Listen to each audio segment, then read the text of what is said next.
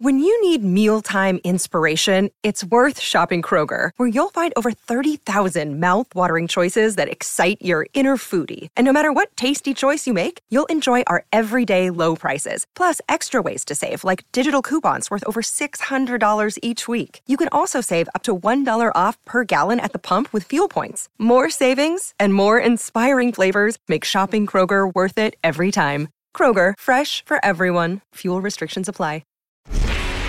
No one is more locked in. From Thursday to Monday, no one is more locked into the NFL than First and Pod. Hosted by Danny Parkins and Andrew Filippone. The Jets have an absolutely insane amount of hype, Pony.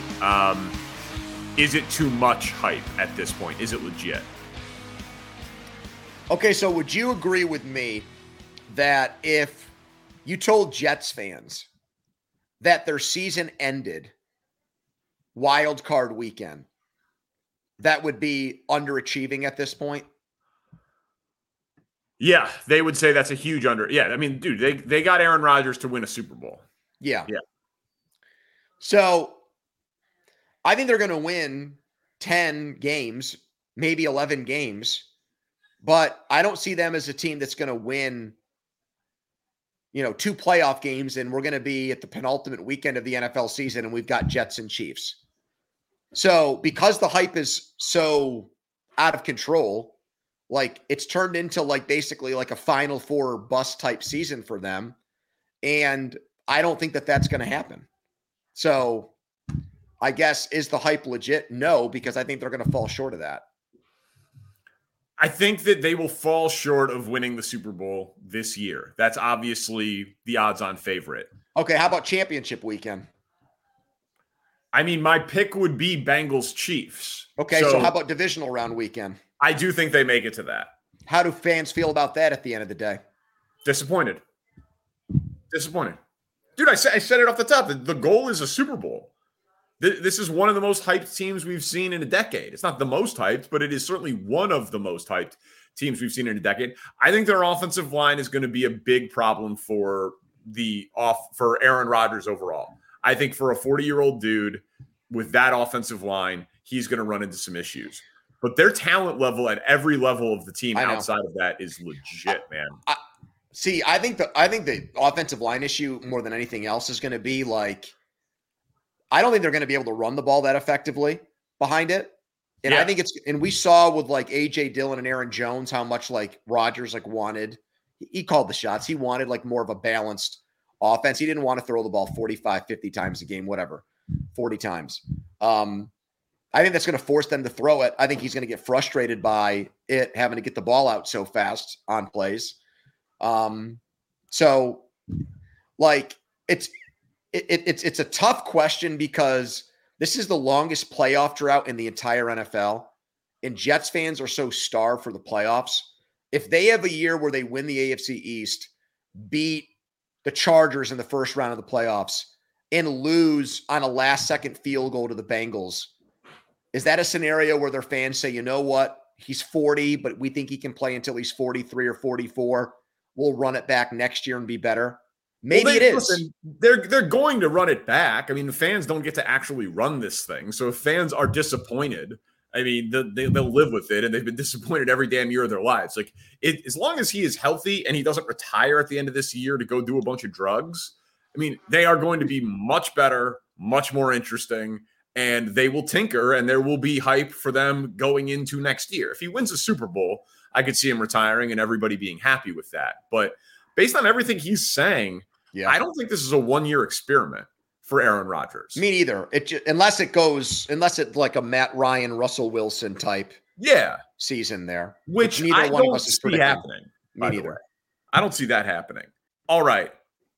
The Miami Dolphins, a team you love. Is a healthy Tua the only thing this team needs? Is that all that's standing in the way from them in greatness? It kind of feels that way to me.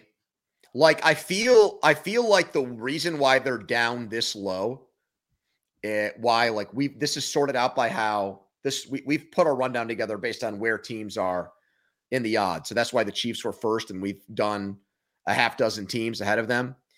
I think it's because it's baked in that there's just the expectation that he's not going to be right again. Or maybe like he plays, but lingering stuff from concussions. I don't know. Like his passer rating, I believe after Mahomes was the best in the NFL last year. He has an excellent play caller. He has the best wide receiver tandem. Maybe it's 1 and 1A with Cincinnati, with Waddle and Hill, when both of those guys are healthy. Bradley Chubb's got to be better than he was last year after they made that trade. Like,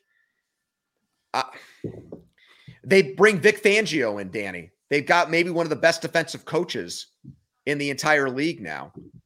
So I feel like if Tua had not had the concussions last year and finished the entire 17-game season and put up the numbers in the second half that he did in the first half, they would be ahead of the Chargers maybe, or another team, or the Ravens in this conversation. Hey, it's Kaylee Cuoco for Priceline. Ready to go to your happy place for a happy price? Well, why didn't you say so? Just download the Priceline app right now and save up to 60% on hotels. So whether it's Cousin Kevin's Kazoo Concert in Kansas City, go Kevin, or Becky's Bachelorette Bash in Bermuda, you never have to miss a trip ever again. So download the Priceline app today. Your savings are waiting. Go to your happy place for a happy price. Go to your happy price, Priceline. So you've never been a Tua guy, so let's just get that out there. Yeah, no, exactly. I've never been a Tua guy. He is very impressive when he played. I've told you this. I've said it on the pod. I don't think I was proven completely wrong when the backups came in and the offense completely fell apart. But it was weird. We talked about it last year. The most impressed I was with Tua was when Tua didn't play, because it proved that it wasn't just a product of the system and McDaniel. It wasn't like a San Francisco situation. Correct. And I was wrong about that. And I've given Tua that amount of credit. He is crazy accurate, and the team did not function without him. So he is clearly an additive player. He clearly improves the production of the team because of him. He's not merely along for the ride. But there are questions about his health, and he's not close to being like, we would laugh if someone said he was a top 5 quarterback in the AFC.